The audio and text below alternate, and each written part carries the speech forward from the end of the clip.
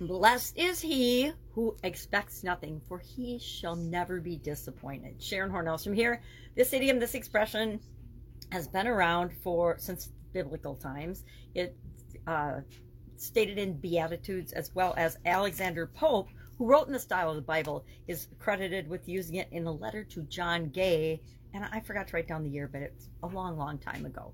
Now, I want to call BS on this particular idiom and expression. It, of course, means that if you don't expect anything good to happen, then you're never going to be disappointed, because whatever happens, happens, and you'll just go along with the flow of it.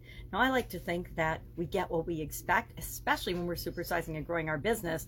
So why would we ever expect anything but then to achieve and exceed the goals and objectives we set for building and growing our business? We get what we expect. We only create the things that we set out to create. Will we always reach our goals and hit the mark the first time?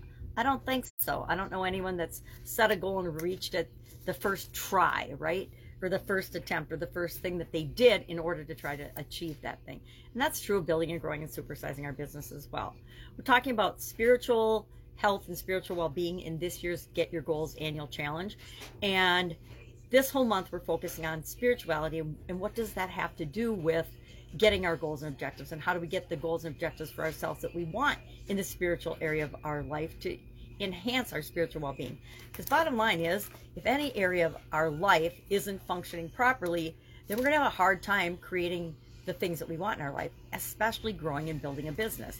Growing and building a business, gurus say all the time, it's the best personal development project you'll undergo that you never knew you were undertaking.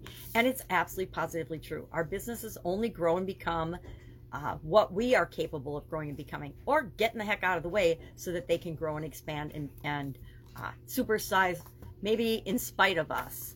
So I'd love to know your take on this particular idiom and expression. Do you believe that you shouldn't expect anything because then you'll never be disappointed? Or do you believe the opposite, like I do, that you should expect to achieve whatever it is you set out to achieve and go for that and put your energy behind creating what you want to see in the world to make the world a better place? Well, others can believe what they want to believe, but we get to believe what we want to believe. So again, not one of my favorite idioms or expressions. I would probably say it's probably one of my least favorite, because I do believe we get what we expect. I believe we treat others the way we want to be treated, and that is how we make the world a better place. All right, have an awesome day. Any comments on this idiom? I would love to hear them. And I will, of course, be with you tomorrow with another interesting idiom. What does it mean? Where does it come from? And how might you use it to supersize and grow your business? Have a great day. Bye.